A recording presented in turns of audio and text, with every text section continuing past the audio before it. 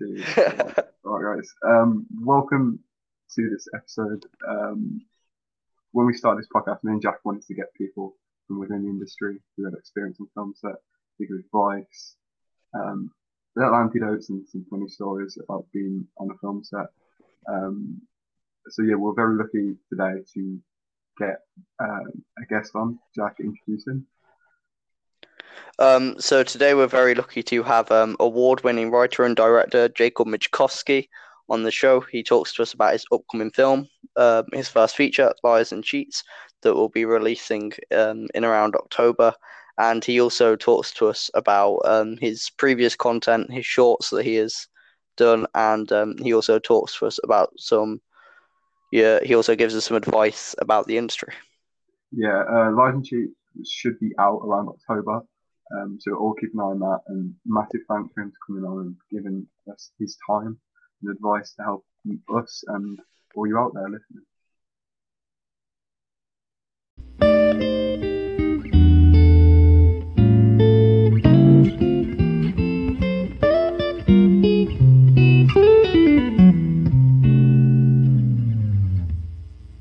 So welcome to Rail Talk episode 8.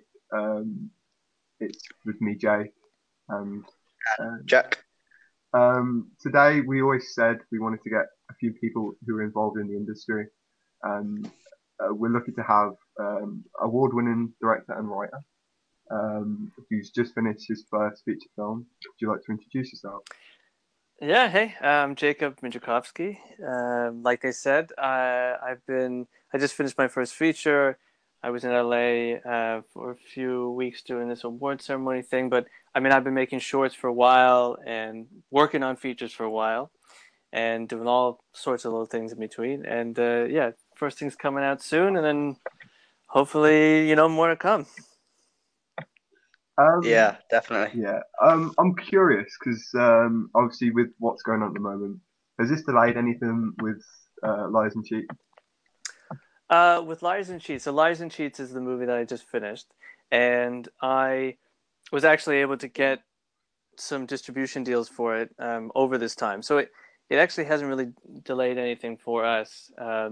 It's actually given me time to think about actually things like you don't think about usually until the end process.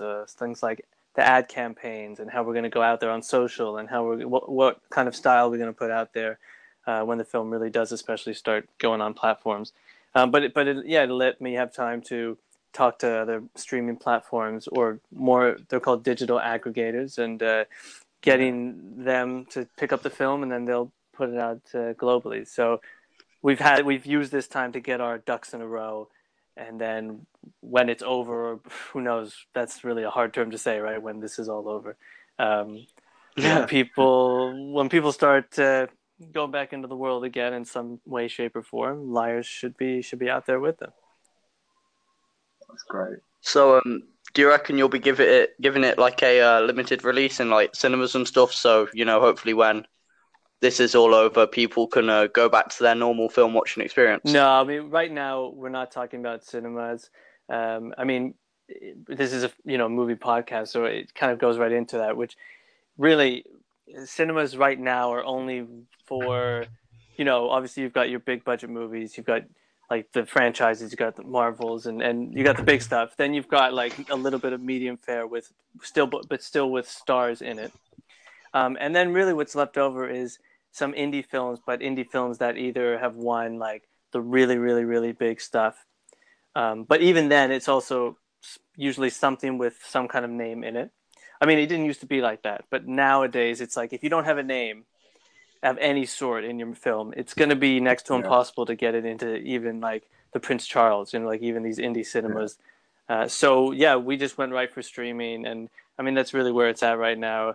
And then I'd love for stuff to be in cinemas, but with Liars and Cheats, we did film it with that in mind, that this was not made for cinemas, and we didn't have our hearts set on it. Whereas other projects I've been working on, some of them like I really want this to be in theaters. It's bigger. It needs to be there. But Liars, we wanted it to just be this thing where you could put it on, have a laugh, watch it at home, and that's really what we tailored it for.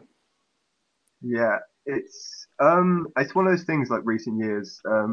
Like streaming is like it's got its fair bit of criticism, but it's also been great at putting like a shining light on a lot of smaller indie projects. Um, I mean, other things as well. I mean, it's been great for even larger, like Martin Scorsese's Irishman last year. That was struggling to get off the ground for years, and luckily, Netflix picked it up. And I think streaming is doing a really good job at picking up smaller indie projects. Yeah, 100%. It's great. It's great for a lot of products to just get out there and find its audience, and especially having in the past few weeks talked to a lot of digital sales agents. What's going on now is that, yeah, you may not hit everybody with smaller films, but if you go to the right platforms and you know how to market to the right people, you can find an audience that's out there for your smaller film. And you talk about money. I mean, if depending on how much money Yeah. you spent on it, you can try to start trying to make your money back on it, and not not live in total poverty. Yeah. But it's great. Yeah, like streaming just kind of opens up the smaller audience, but it's people who really want to see your film. Um, Obviously, Lies and Cheats. Do you want to give us a small like plot summary? It's obviously I've seen it's a satire of Hollywood and the absurdity that goes with it. Do you want to fill us in with a little bit more of like a small plot summary? Yeah, so it's about this famous actor, this like famous action star actor who wakes up in his London apartment. Everything's great, and he goes to leave his apartment. He opens the door, and there's this swarm of reporters yelling at him, taking photos, screaming, and he closes the door and he has no idea what the hell it's about. And then proceeds to find out that through everyone that there's all these photos that have leaked. And then it becomes like emails and text messages and then like rumors and stories come out. And like some of them are true, some of them aren't true. But it basically his whole professional life and then which leads to like his personal life all just goes into turmoil. And it's this revolving door of people coming through his apartment, his asshole agent, his asshole publicist, his acting coach, his friends, like they all just kind of help themselves to his apartment to kind of come to his aid. But it's just this comedy of errors of like all these people and all these personalities. And yeah, it just makes fun of like the huge ridiculous personalities that you can find in the movie business. So, what was your main influence behind this film? What made you decide that you wanted to write this film? So very directly, what made me decide to write it is because my best buddy was in town. We went to school together. We went to film school together in Boston, and then we lived in LA for a while. And I went to London, so we don't see each other much. So he was in London 2 years ago, roughly, and we were like, he was about to leave, and we realized we hadn't talked about making movies a lot on this trip, or we hadn't talked about ideas. We always talked about ideas. And so it was like 2 a.m, like right before he was about to leave. And we were like, oh, we haven't talked about this yet. And then very soon we were like, well, we really need to make a feature. Like we'd been doing shorts and content and all this stuff for years and trying to develop features, but just couldn't get it off the ground. It's really hard, to get money for a feature. And so we said, okay, look, this year, which I guess was 2018, I think, it was like the beginning. It was right after New Year's. And it was, let's write a feature that we can shoot by ourselves, that we don't really need any money for, so we don't have to go beg, borrow, and steal to get this to happen. Let's just write it in one location with like limited actors, people we know, people we love, people we trust. Let's just make it happen. And he went off and tried and it's been 2 years. He hasn't done it yet, but I still ask about it. And I went off, I couldn't sleep, and woke up like 2 days later, and kind of just spat this script out in like 2 days, basically. It wasn't like a crazy idea, but it was just like, this is what I want to do. And it just came out. And then right away I had the script. And again, I always would work really hard on scripts and I would always go over them and over and over them. But again, for this purpose, I was like, I'm not going to go crazy over this. I'm just going to put it out there. I like it.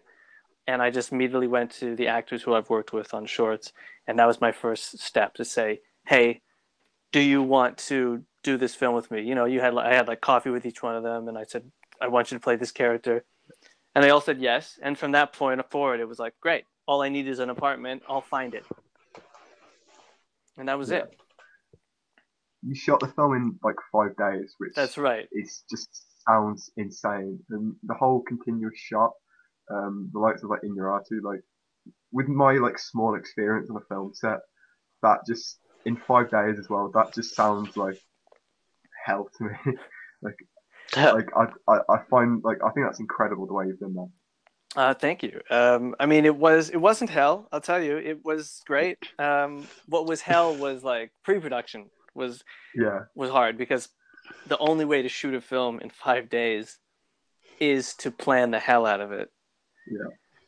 So it was very much like we were able to do that because all the actors were up for it, and all the actors were up for rehearsing. So we rehearsed for a few weeks, after the second draft of the script was finished. We did table reads, then we took a break, then we came back and rehearsed for like 2 weeks straight, you know, off and on, every other day. We rehearsed like 2 weeks straight right before production. Then we found the most amazing location and the most amazing guy who owns this apartment. He's a lovely guy. And he's like, well, you know, if you want to be in the apartment while you rehearse, like we can work that out. Like he gave me like the best rate, like, you know, just helped us out so much where it didn't make sense not to do it. So we were rehearsing with camera and the actors. So we were blocking it out. We were figuring out the shots. So by the time we actually got on set with the actual equipment and, you know, the rest of the crew, I would say, okay, let's show it to everybody. And the actors would just run it with blocking, with this all around the location. Yeah. And so it was a matter of, you know, talking to the camera a little bit. And then it was already set. It was already planned. And we were able to, obviously we had to improvise a bunch on set, but for the most part, we kind of knew what we were going to do. And then if something needed to change, it would change. But we had a very tight schedule, right? It was like 3 hours per section, and we really couldn't really go over that time. We had to like nail it in this time and go on to the next shot. So you mentioned that you've worked with a lot of the actors that you've already worked with. Do you think this was important to the chemistry of the characters in the film, the way that people acted together, if they've already acted together? Do you think this helped? Yeah, I think it helped, and I also think it helped to get the film done in 5 days. You know, there was like a shorthand with all of us. There was a comfort level with everybody. And I mean, funny enough, there's 7 characters in the film, and 6 of them I had worked with, like 6 of the actors I had worked with before on various shorts. And the 7th character I couldn't find somebody for, because I didn't have someone like who I like knew and worked with and who was still in London to play that part. So that was the only one I auditioned for. Her name is in the movie, and she's like the only outsider. So at one I was like, oh, I have to audition. Like I love auditioning, but I was like, oh great, for this one I can just not worry about auditioning, and I've got the actors and I can save that time for later. But ended up auditioning for Peaches, and it kind of worked out, you know, because like she's the only outsider in the movie. Everyone else, all the characters have a history, they know each other, and this is the one girl who not even the main character knows, like he meets her the night before. So it kind of worked that Halima, who played Peaches, was sort of, everyone was lovely to each other, but it was still like this, well, we don't know her and I don't know them. So it was a getting to know them, which was happening on screen as well.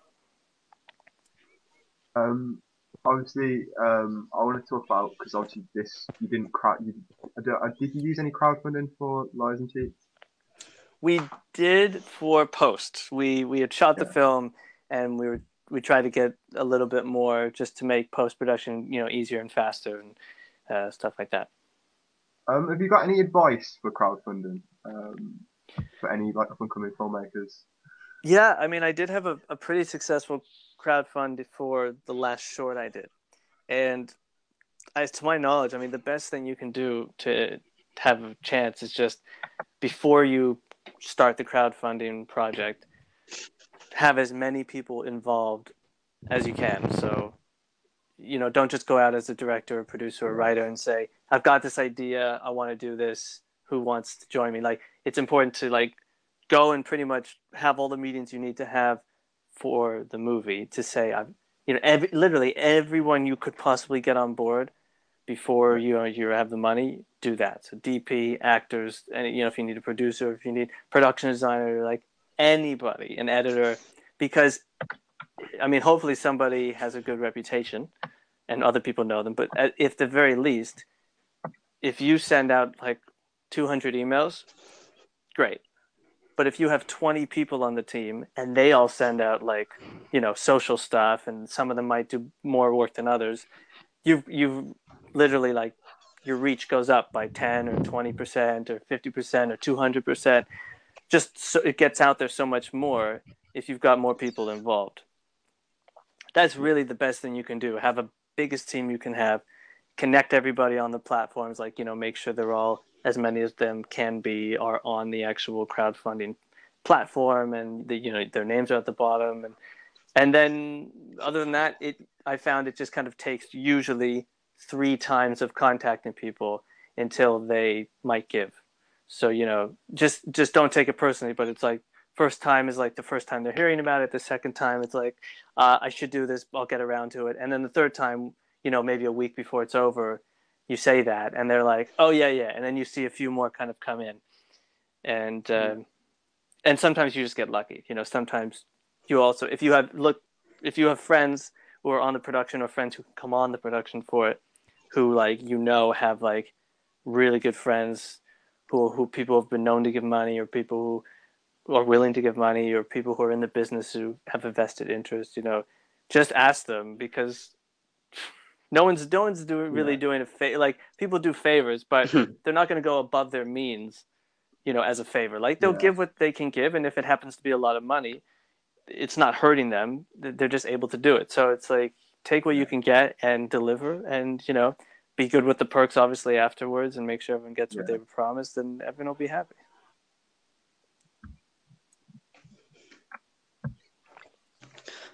So how proud of you? Just how proud of yourself are?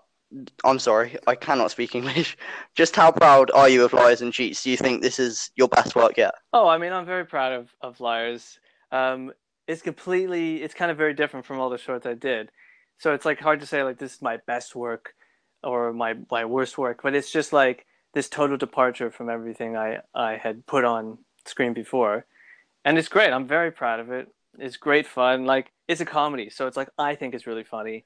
And so far, the screenings, people have been finding it really funny, and they love the one shot, and they love the characters. So I'm very proud of it. I'm proud of everyone who worked on it and what we put together, and the fact that we did this thing in 5 days and it works so well. To make a feature, I'm very happy. I'm very proud. But as I said, it's a comedy, so it's like, I hope everyone listening, I hope everyone out there, likes it and thinks it's funny. But, there's no real gauge for that. Like, people are going to find it funny. Some people will, some people won't. So I guess it's like, I'll be proud of it every time I hear somebody say like, oh yeah, it was really funny, because that's the big test of a comedy. There's really no other way to look at it. Yeah. Have you got any sort, obviously, with streaming platforms and what's going on now, do you have any rough idea of when this will be available to an audience? I think it's probably going to start to become available around September, October. Follow, we've got an Instagram, Liars and Cheats. That's pretty much right now. We've got Facebook and stuff too, but Instagram is where we're doing the most. We're putting stuff out there. We're having fun with the account. And then like when it starts to be available in different countries on different platforms, that's going to be the place that we're going to let everyone know where it's at. And we'll try and do some screenings as well. We'll try and kind of do a one-off at some indie theaters in different cities. And that information will come out there. I want to talk about the other exciting thing that happened this year with you, the Final Draft Awards. Yes, that was cool. How, you obviously won. How was that whole experience? I mean, Tarantino being there, and was it Walt Hill was there as well, I believe. There was a lot of people there. Let's see who was there. So yeah, Tarantino was there. He was the last speaker. He was amazing. Then you had, oh man, it's been so long now. Who was there? It feels like a time ago, doesn't it? Like before the whole pandemic. It was. and It was lockdown. the Like, last. It feels like a different year. It was the last like big thing I did, and then I came home, and then all of a sudden, like the Western world was like, "Oh, this thing that you may have not been paying attention to is, you better start." And so all of a sudden, it was like, "Oh, the world's going to shut down." It was very weird. Yeah. God, I should probably look up, but Bong Joon-ho Oh yeah. was there. Oh yeah, that's he cool, man. introduced the woman who wrote The Farewell. Yeah. And I mean, I'm gonna look terrible that I can't remember all these names on this podcast, but I just haven't thought about it in so long because like you said, it just was this other time before Corona.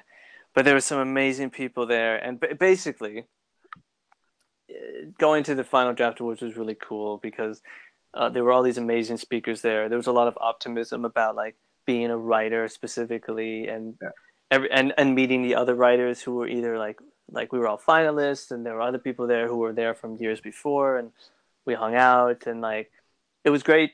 It was great to be a part of this community now.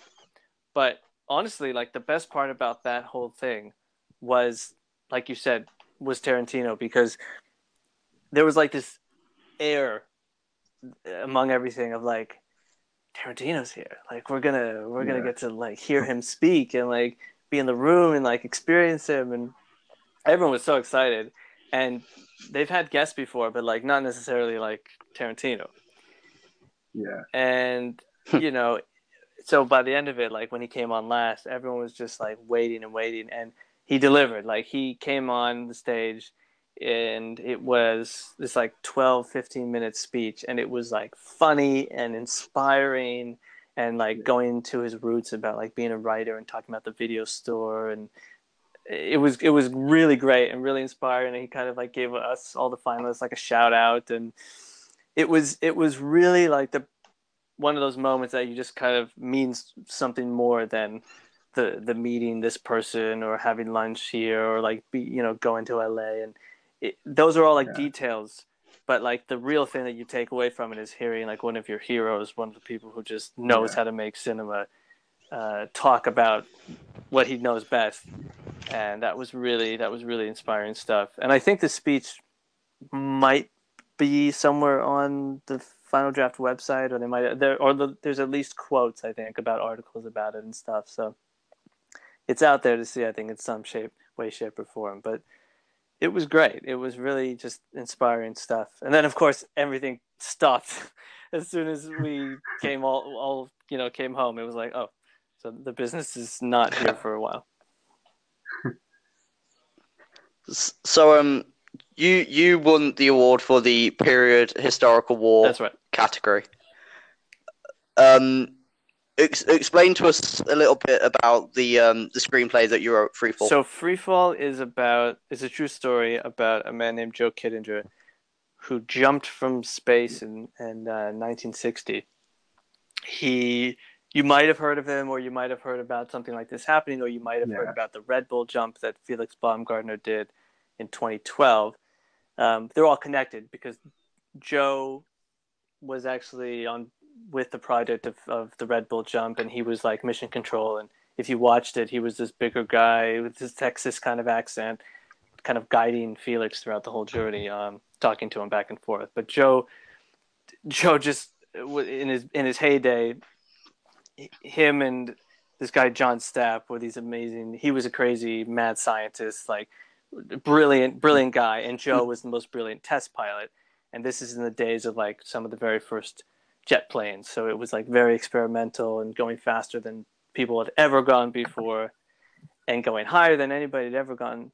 And so it was just this amazing time. And then through a bunch of events and basically the parachutes at the time in the Air Force, they weren't working when people ejected high, because they'd never gone that high before. So all of a sudden, all these pilots were being incredibly injured or they were dying, and this was just going to get worse and worse, and it was going to go to commercial, flights and commercial parachute and all these people.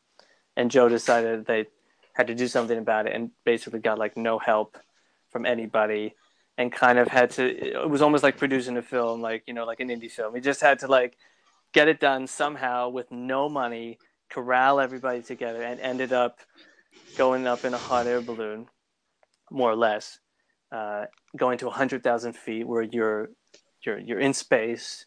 You're basically in space, but you're not floating, and you're up there seeing the curve of the Earth, and then he gets out, and he jumps out back to Earth like a madman.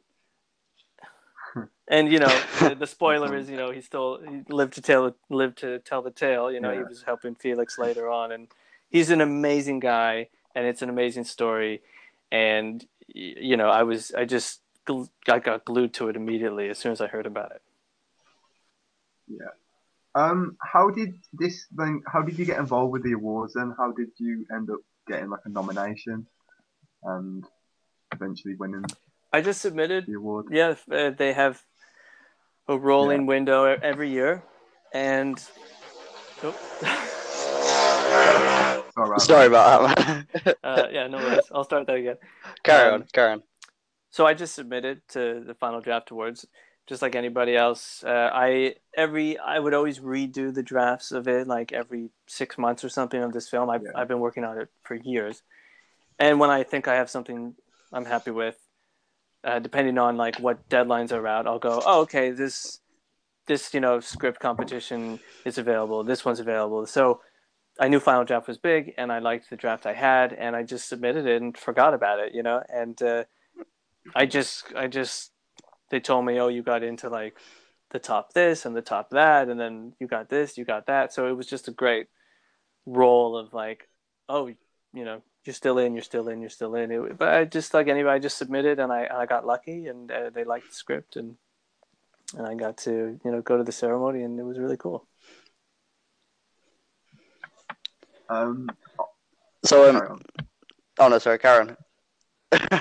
so can you explain like the first 5 minutes after finding out you won the award? Like, what was that like for you? Oh, it was sort of like I wouldn't believe it. Like, I've never, it's one of those things where like I just never win anything. I submit to so many things, to festivals, to competitions, whatever. I never win anything. So like, I was in like the top 20 or whatever, and I was like, oh, that's cool, great. I'm gonna put it out of my head like this, and then the top 10, and then this, and the quarters, and the semis, and the finals, and I sort of didn't think every time that it was gonna happen. So when it happened, I was like, when's like the next team going to come that's like, oh, sorry, like we actually put the wrong name in, sorry, you didn't win, it's supposed to go to Jason, you're Jacob, we got mixed up, so it was just like, nah, this can't be right, can it? It was. It's a funny way, but in this business I've just grown so accustomed to just kind of expecting like rejection and expecting like it's not going to get it, and I don't mean that in a negative way, by the way, guys. It's not like this industry sucks and never expect anything, but it's just more like going through the years you just learn to like, okay, it's a big world. There's something like Sundance and other giant festivals, there's like 4,000 submissions and like 15 spots depending on what section, so all these kind of numbers, and Final Draft had thousands, and other competitions have thousands. So you just got to be like, wow, I know I deserve, to win. Everyone thinks they deserve to win, but like, God, what are the odds? So you just kind of submit and just go, okay, I hope, but probably not. So when you actually finally do, it's like, okay, nudge me again in a few weeks and let me know if I believe you. That comment, I hope, but probably not. That should be like at the start of every single like film course. Yeah, there you go, right there. But I want to talk to you about Avenue to Nowhere, because I love French New Wave, and like Louis Malle, like Jean-Luc Godard, and I really, really like that short film. Thank you. The style and like that whole scene in the jazz club is great. I know you had a few problems with passports when shooting it. Oh God, I can't even imagine where you read that, but I'm sure we put it out there somewhere. Yeah, had some stories. And what else? Because I imagine like shooting in Paris and the whole logistics of going from like London to Paris, that must have been quite difficult.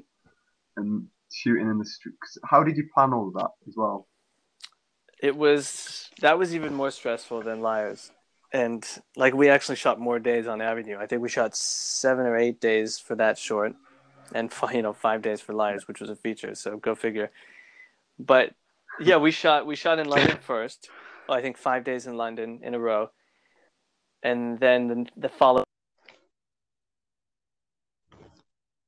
a skeleton over to Paris. Yeah, it was basically I planned the London stuff, and then at the same time, I was constantly like every few weeks going back and forth to Paris.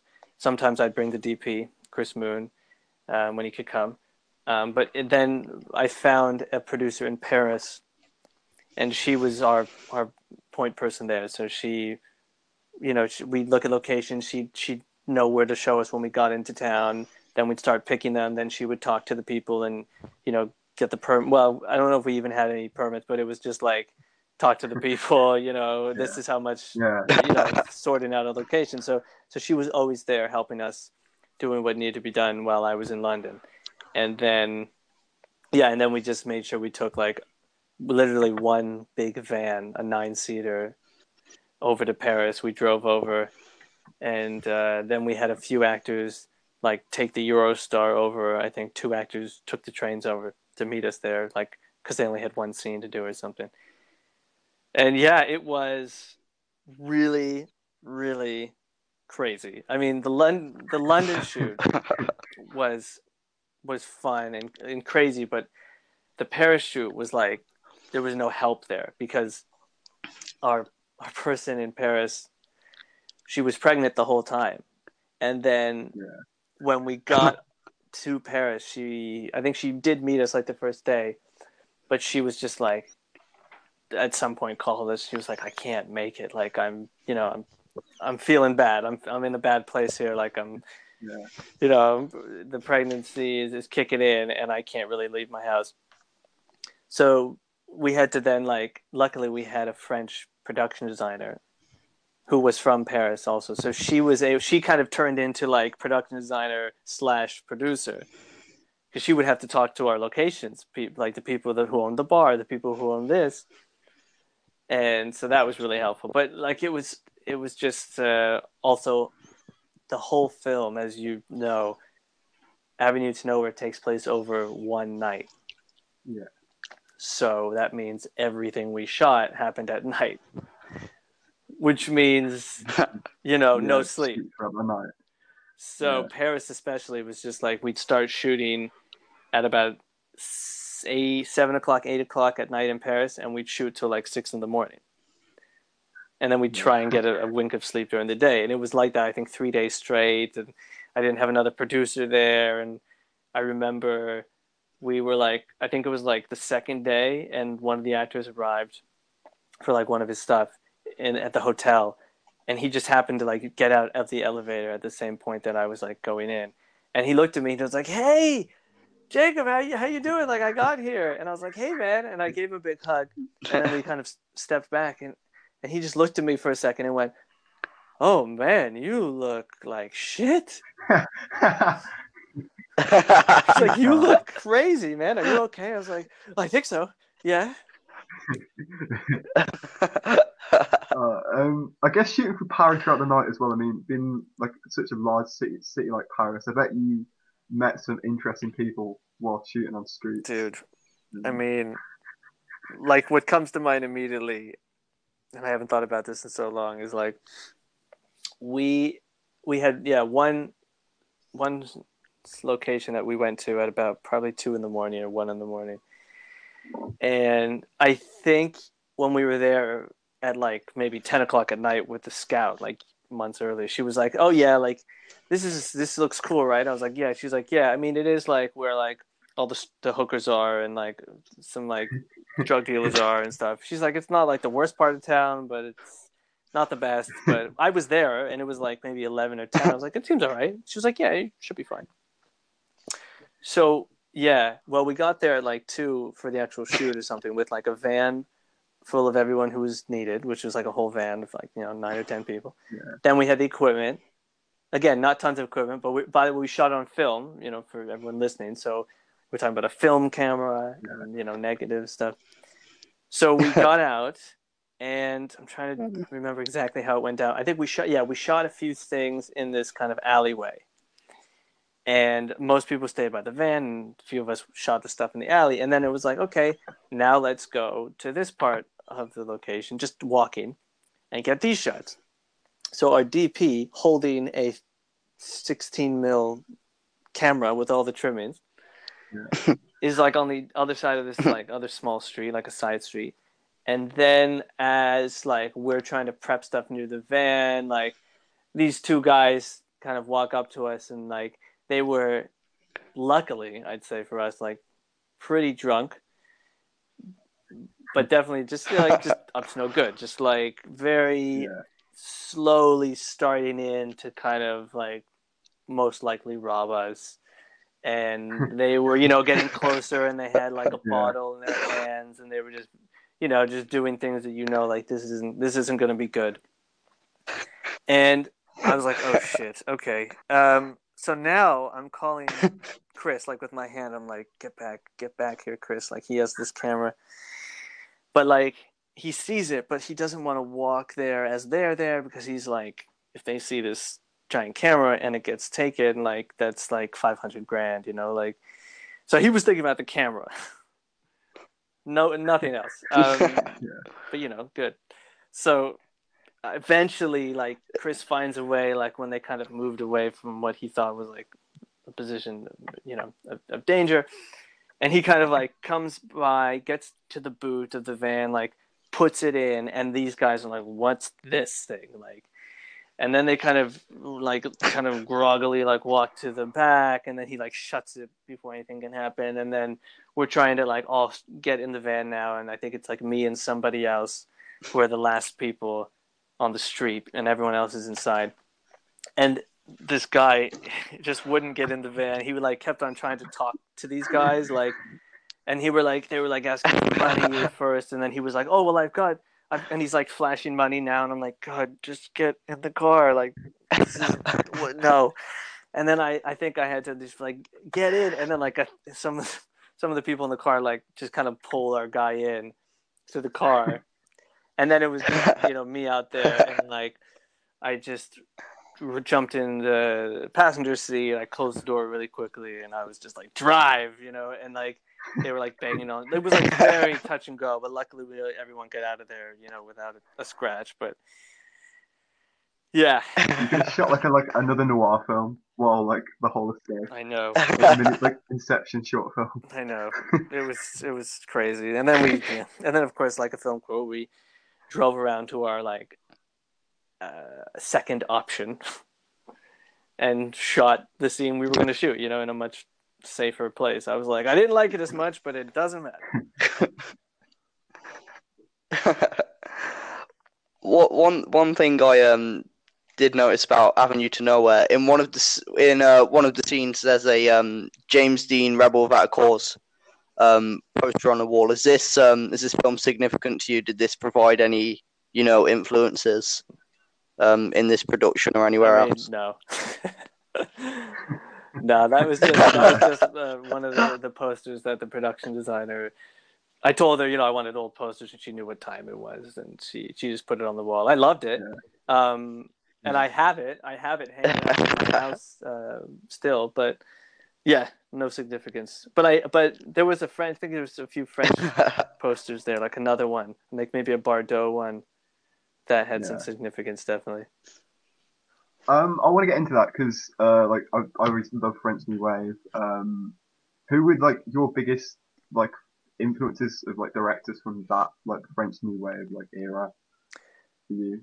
Yeah, I mean the thing that really got me into. I pretty much wanted to make this movie without knowing I wanted to make this movie. Avenue to Nowhere, that is. When I saw a Louis Malle film called, it's either called Elevated to the Gallows or it's called Lift to the Scaffold in here. And the French title is, I'm going to butcher it, so I'm not even going to say it. La Censure pour le Show, I think, which obviously sounds terrible with my Canadian accent. But yeah, so Louis Malle's Lift to the Scaffold was this film that like a photographer who was like way my senior when I was living in LA, like he kind of talked to me about it, or he told me, because the score is a Miles Davis score for this Louis Malle film, which is originally why I wanted to watch it. And then I saw this film, and it just like the visual language of it just blew me away. I mean, I don't think the film is this masterpiece. I mean, it's very good and it's compelling and everything, but you know, it didn't like stand up. It had a lot of plot holes and stuff, but it was like so atmospheric, and the music was amazing, and the camera was amazing, and the actors were just like exuding, you know, so much was emotion was just coming out of like their eyes, and it was all very French, and you know, it was lots of looks, and it was all shot at night. Most of it was shot at night, and so like everything about that film, I was like, I need to make a movie like this. And then like 6 years later or something, I ended up, you know, I was like, ooh, and I started writing the script, realizing that this was pretty much what I was writing. But I loved that. I loved I'm trying to think what else. Like Anna Karina, not Anna Karina. What am I saying? No, she's in the movie. Alphaville is another movie that I loved. Again, I didn't get like right into the story, but again, like at this time in my life, I was all about like, I love this black and white photography. I love the way it feels. I love the way it looks, and I just knew like I was going to kind of make a story a little more that just appealed to me. But my biggest thing about French New Wave was just like the style, you know, it was just so much sizzle and style and just like cool. And I just wanted to make like a cool movie. Have you seen The Fire Within by Louis Malle? No, I haven't. Oh, that's great. Like, I'd probably say that's my favourite of his out of all of them.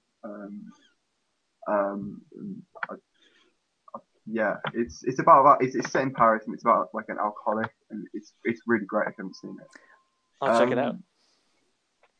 I want to ask you, because Paris is such like a great city, and like shooting in it is like a dream. What other cities across the world would you like love to make as a setting for a film? Cuba, like Havana would be really cool. New Orleans would be great. I mean, look, it's cliche, but I mean, definitely still New York. I would still love to go and shoot in New York. There's just something so magical about that city. Yeah, I mean, those would definitely come to mind. Miami has some cool bits about it. I mean, there's places I haven't been that I would assume I'd love to shoot in, you know. Yeah. But I mean, you know, and then even just going up to Scotland, even the footage I've seen of the hills in Scotland, like with the mist everywhere and the rolling green, like that looks unbelievable as well.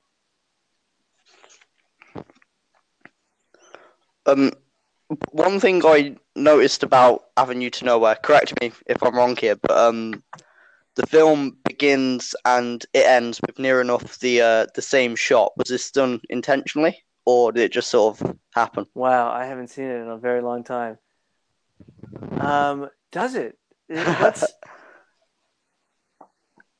I'm pretty sure it begins and ends with a shot of the Eiffel Tower. Okay, yes, the Eiffel Tower, yes. Was it intentional? I mean, intentional in the sense that like I don't think I wrote it like that in the script, you know. But it's you know, obviously when the editing came out, I mean, we knew what we were doing. But yeah, it wasn't like we had pre-thought that out and said like, oh, this is gonna how it's end, this is how it start. I mean, the thing with that film, and I can say it in like a minute. I'll try not to babble on about it, but when we got in the edit for it, we edited it to the script, and it just didn't work. it just didn't work. It just like was a little convoluted, and there was a bigger like crime story element to it, and it just didn't seem to like pull together as I wanted it to. So then, I mean, my editor was like, "Well, maybe we could do reshoots." I'm like, "On what budget?" You know, like, I'd love to, but so we just had to find a way to make it work. So we like talked about it for months and months. So that was like a rigorous thing, just trying to get the edit to work and find what story could we really like zero in on, and what could we cut out to kind of not like make a brand new film out of it, but it was certainly like a more focused, like, let's forget about this side story, let's just focus on this bit, and if we're going to do that, then we have to like make this work. I think like a few of the things we did was like she goes to make a phone call at one point in this cafe like early on, and I think a lot of the dialogue you hear is rewritten, you know, like, and we might even have shots like that where you don't see her mouth moving or something, but we definitely like rewrote that conversation to make the film make more sense for what we were going to see. And yeah, all that we rewrote with dialogue, we rewrote with voiceover, we rewrote there's a whole bit in the film that's like a montagey bit of like them like getting ready to leave, and again we like wrote this whole voiceover that goes over that is a little more explanatory of like helping the audience know like, oh, like this is what they're doing, this is where they're going, and none of that was in the script as well. So it was very much like written again with the edit. And so yeah, I mean, I don't know, it starts and ends with the Eiffel Tower. That's more of a just I guess we thought it felt right, and it felt cool to do that. But yeah, in terms of what we wanted to do with that film, it was like complete improvisation as soon as we got into the edit. I mean, it's a classic old debate, but you shot this in 16mm film. What was it like? I mean, do you prefer shooting with film or digital? It's like the new digital age debate. What did you prefer? Oh, there's no question, film. Yeah, Film I'd agree with that. is the only way to go. I mean, it's so much better. It lives, it breathes, it has a texture to it. Everything looks better on film.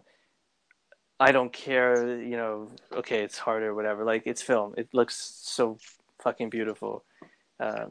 Film every time if I could. And the next film I make, I just need it. I just need film. I just want to be like, look, give me film. Like, what do you need me to cut from this, you know, budget to make room for the film? But we need to shoot on film. It just looks so much better. 16mm especially, like I think it's that perfect like balance of it creates that like the whole grainy feel it creates. It's a little bit more. It throws back to like this nostalgic Super 8 like 8mm, and it's like sort of in between like the 35mm. And I just love the grainy like nostalgic like image it gives. Yeah, The 16 it was great, and the fact that we were making a throwback to French New Wave, and knowing that even they were shooting on 16 mil, so it wasn't like we were like, oh, we couldn't afford 35 mil, which we couldn't, but oh, you know, a 35 mil camera, and all that. Oh, you know, we're just shooting on 16, but like they were all, most of them were all shot on 16 mil, same cameras that we used, so like it was very much like we're not trying to reinvent a French New Wave film. We're not trying to like use all the tools that we can use to make this. We're like, what did they shoot on? How did they shoot it? That's how we want to shoot it. And you know, what did they shoot it? Like I'd rewatch all these French New Wave films, and I'd definitely rewatch Lift to the Scaffold a bunch. And I've saved for like some things. You know, like they have all these nighttime shots of walking around, and like it's just available light. They just walk down streets and shot. So when we went to scout locations in Paris, like we would scout them, but then also we'd always have to have our light meter on hand to be like, can we even shoot on this street? Is there any available light? How's the street lamps? Are there light? Is there light coming from the storefronts, like at, you know, Ted at night? Like, are the storefront lights open? All these kind of things that we were looking at. So letting us shoot at night was really cool, and that was so much fun just to like when we got the footage back, and we got that scan back, and I was watching the footage. I was just like, oh my god, this actually looks like I wanted it to look. It was so cool.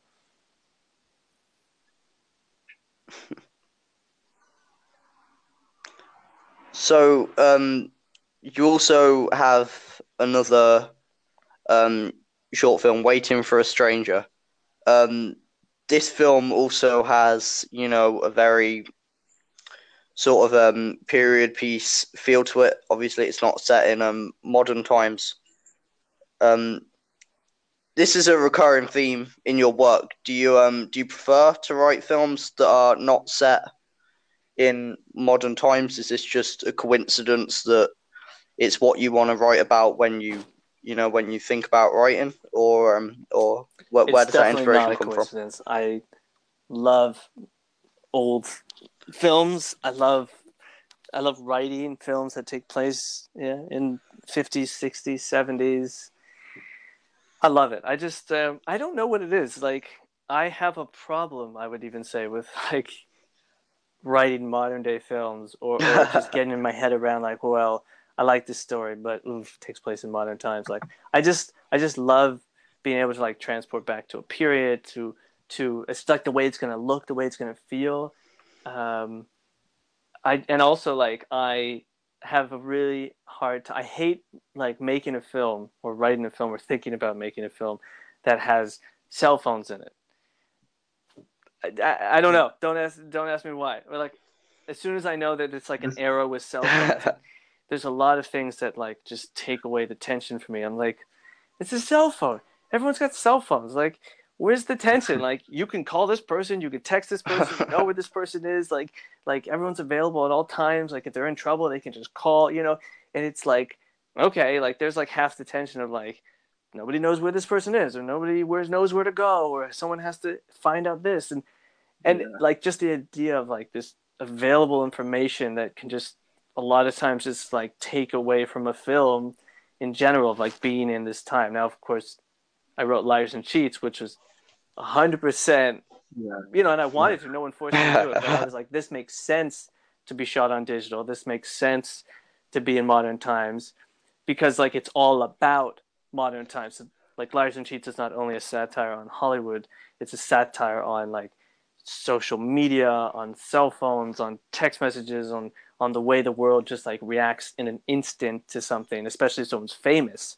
Within like a few minutes, like you've got millions of tweets on the subject, and like now, when news outlets now like will use Twitter as a source and Instagram as a source, and it's like that was so funny to me, because they're not sources, they're just a bunch of people saying things.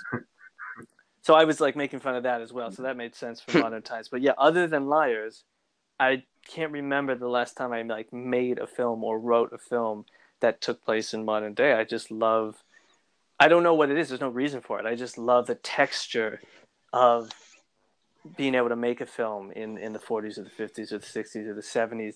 I think of 70s movies. I think of like French Connection, You just get this like tangible feeling of going back in those films and recreating those time periods and those moments and the music.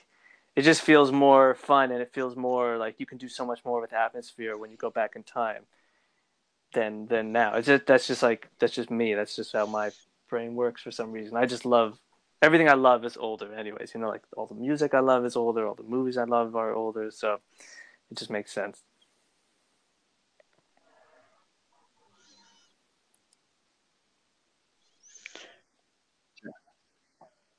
Coming back to the music that you do love, a lot of your films have a jazz influence again. I'm assuming this is linked to the time periods that you write in. I love a lot of music, but I definitely love jazz. So I also love, like, I think because I love a lot of music that's older and I love jazz, it also brings me to these time periods almost, for me to be like, hey, I can write a movie and then I can like write some great jazz for it. Like, not me personally write it, but so there's like even a fun aspect of like, ooh, if I set a movie here, then I get to have this soundtrack with it.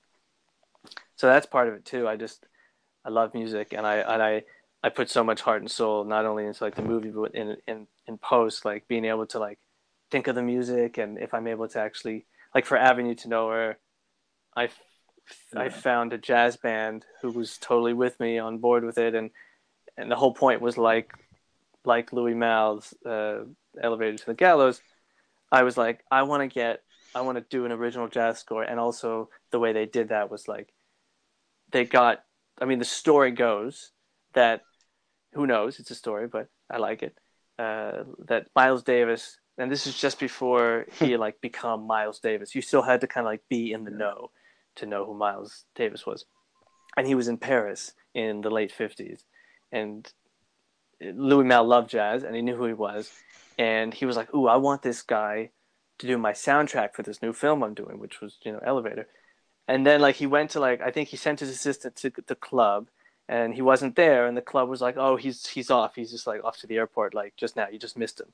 So the assistant, I think with Louis Malle, like runs over to the airport, like drives over there, and like catches him like at the airport, and he's like, "Please, like Mr. Davis, like you need to do my soundtrack. You need to do my film. Please, you have to stay and please, please, please." And he's like, well, he's like, "Show it to me, and then we'll decide." And he like convinced him, and he like drove him over, and he screened it for him, and he's like, "Okay, we'll do it in like 2 days or something."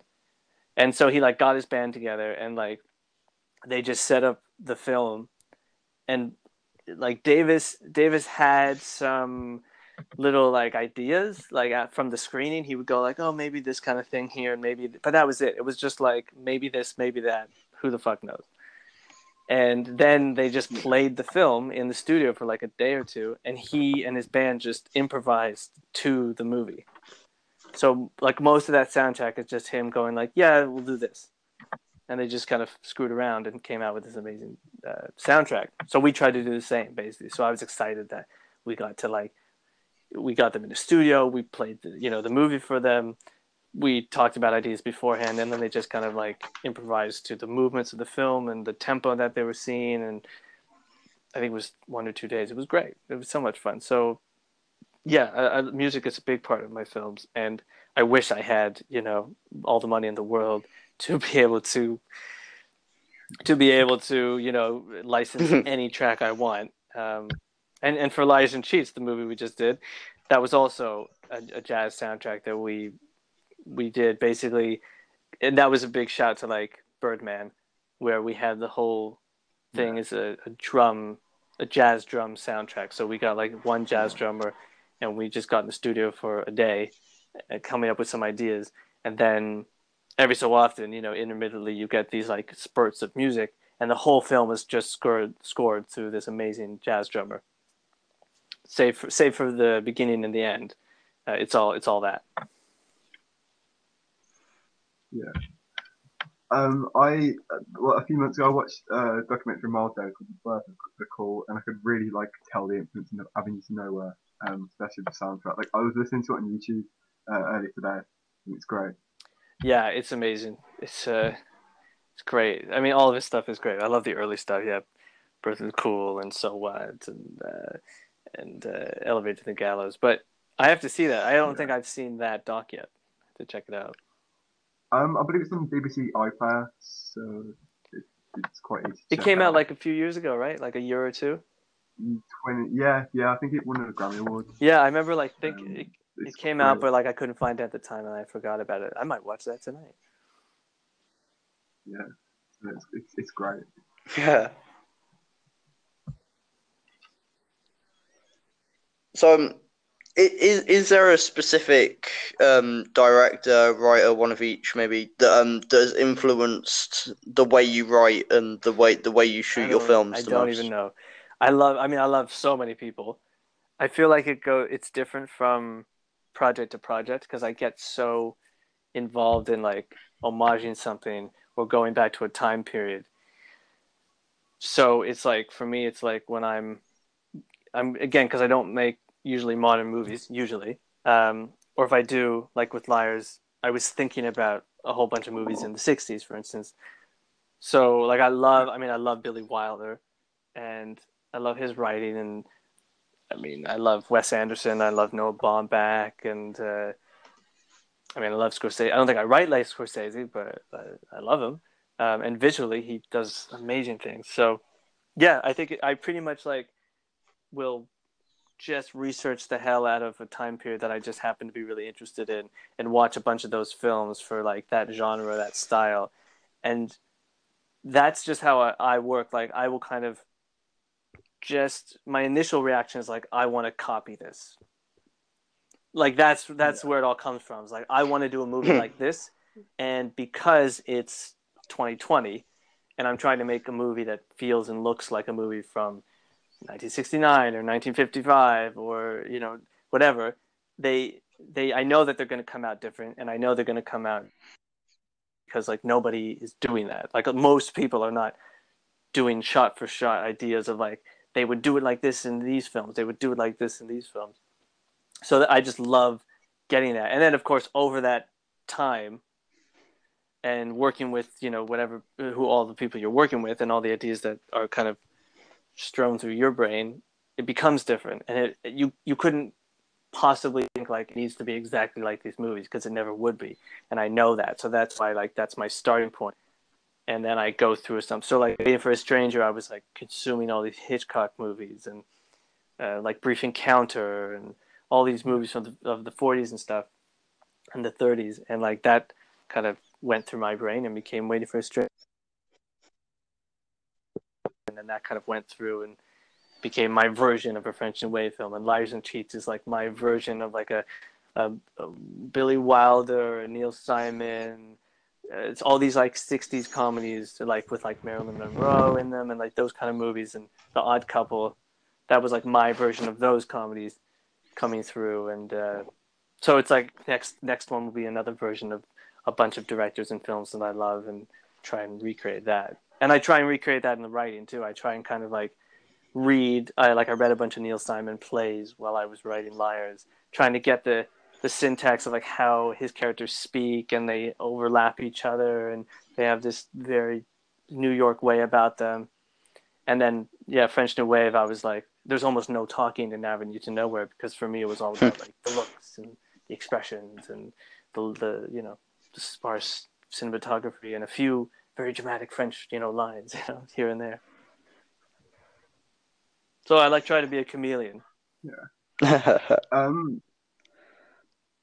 Oh yeah. We'll start like finish off with a few. I have a few questions about like your process. So you said that you like watch a bunch of directors. You get like I guess you get an idea. What is your process from like the idea to then versus starting to write the screenplay? You get characters first. I would usually get the atmosphere first. What excites me about a new project is just like what it will feel like, what it will look like, what it would sound like, what music will be in it, what shots might appear, here and there. So like a world excites me. So, French New Wave is like, wow, the world of like black and white Paris at night. That's a world I want to film.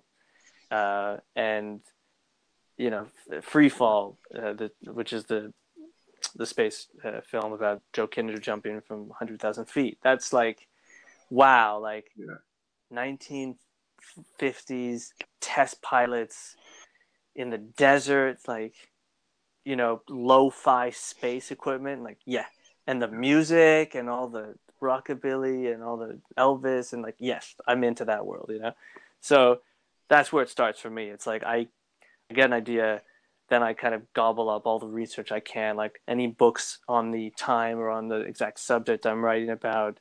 I'll gobble up. I'll start listening a little, like more so to like those songs while I'm kind of writing ideas down, and definitely when I'm writing the script, I'll listen to all the period music as I'm writing. And then characters usually come later. Usually it's just like, I love this world. Who lives in this world? Oh, this person might. And then sometimes like the story kind of comes later too, but it's just like, you just write. I just tend to write like through like, this is just coming out on the page. I don't know why. I just love this feeling.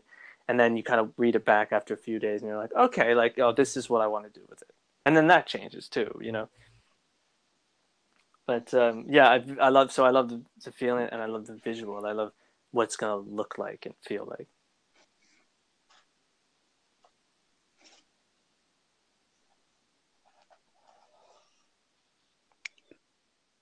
So since you've become a filmmaker and since you started um writing scripts and starting to develop your own movies, how would you say how would you say you've matured since the beginning of your career as a filmmaker? Have I? I don't know.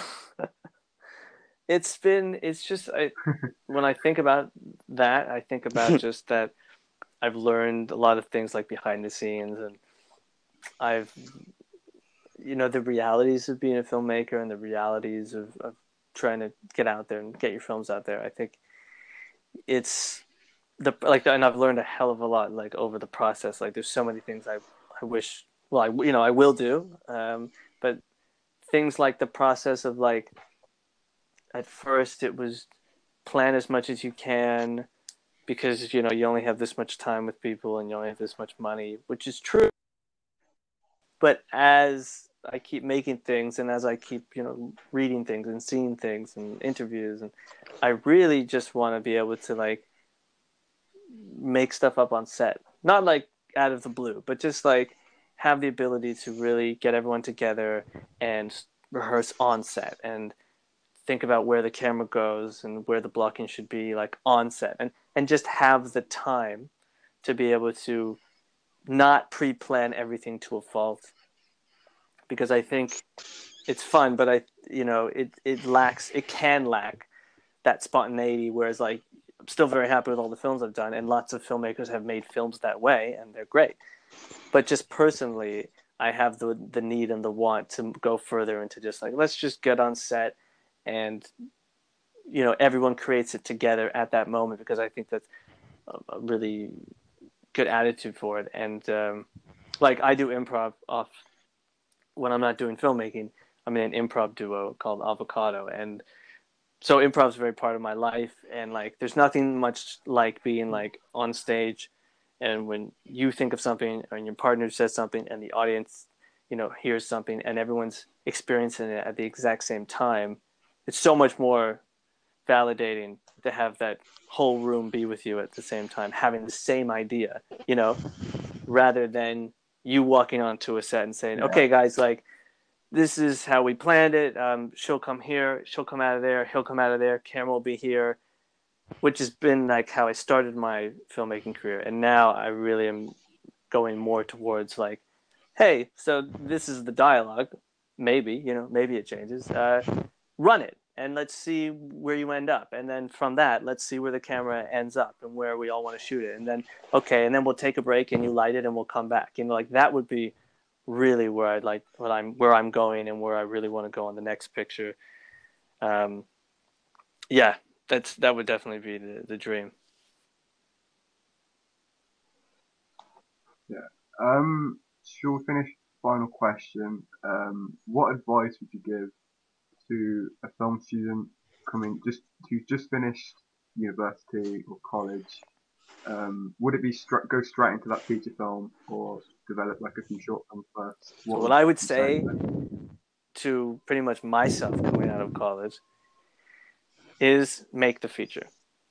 Make the feature, make the feature, make the feature, make the feature. Any way you can, because it's daunting, from 1,000 points of view, right? Like it's long, it takes planning, it takes money, it takes people, it takes time. But I did the shorts route. My friends did the shorts route. We all pretty much did the same thing. No one who I went to film school with came out and made that feature. But I had people tell me to do that, and I didn't listen to them. And look, it's all fine, and there's no real, big regrets or anything, and life is what it is. And you learn so much, like doing shorts and all this. But the fastest way to get your career started and to get out there in the world and to have like validity and a reputation where people will start thinking about you and maybe give you that script and maybe, have that meeting that said, well, we're thinking about you for this, is a feature. And I've I've known people who have worked on or who have made like first features that even in the back of their heads, they're like, I know it's not that good. We rushed it. We got it out there. But then, you talk to them a year later and they're making a second feature because it's all about having it out there in the world, like it doesn't have to be the masterpiece of your career. You asked me that earlier question. I'd say that's probably actually, they all tie together in this, which is that I've learned, you don't always have to be sitting there holding out for like your masterpiece of an idea. And, you've got this script and this is this amazing script, but it's going to cost millions of dollars. And you kind of hold out for that, or you really want to try and make that first. But, just make the script that you can make, that you should like it, but you don't have to love it, and you don't have to hold out. You don't have to say this isn't perfect, and I'm not doing my Spielberg, I'm not doing my Mean Streets, and I'm not doing, because there's so much you can hold up to and go like, but these guys, their first films were amazing. But for the most part, people don't make their masterpieces right away, and if you do, fantastic, But just do what you can. Make an hour and 20-minute feature any way you can, and you will be part of the club of movie makers with features. You know what I mean? Even shorts that win awards, there's no, I mean, you want there to be, but unfortunately, like even if your short wins really big somewhere, it's still not like you won this award, all of a sudden you're making a feature, or all of a sudden you've got this giant agent or something like that. Like it doesn't work like that. I've seen it happen. I've seen that it's not that. So you're better off making like the best feature you can make at that time than making like the best short that you could ever make, because the odds are like it just doesn't translate for a lot of people in this business as like, oh, they made a great short, but whatever, a feature is a whole different ballgame. So get out there, make a feature any way you can, set it in one location, like set it outside for all I care, spend like literally no money on it, but just have something out there, and you'll find yourself in a really good place, at least right after school, way more than doing like 4 shorts. Yeah. That's fine. I'm really sorry, but I'm going to be a pain here. I do have one more question. Maybe it's something you've thought about. Maybe you haven't quite thought about it yet. But where do you see yourself in 10 years' time hopefully in terms of the film industry? Making my 4th film or something like that. That I just want to be working. I just want to be able to make the movies I want to make. Really, I'll be lucky if that's the case. You know what I mean? Like, I just want to be making movies that I care about. I don't need to be in like the big system. I don't need to be making a movie that costs 50 million or 100 million or whatever. Like, I'm much happier just saying here, you know what? If I can be making movies that cost like $1 million or 2 million or 5 million or something like that, like smaller movies, but I have more control and I'm able to like work with the people I want to work with, and I'm a working, director who can get stuff made, that would be like my dream. Like I'm not sitting there going like my dream is like living in Beverly Hills, and making the next, Star Wars or whatever. And like I'm not that old, but I'm not that young, where I've been in this business for a while and trying to do stuff, and that's kind of where where you're like, I just want to be working and not losing money on films and liking what I do. That's all it comes down to.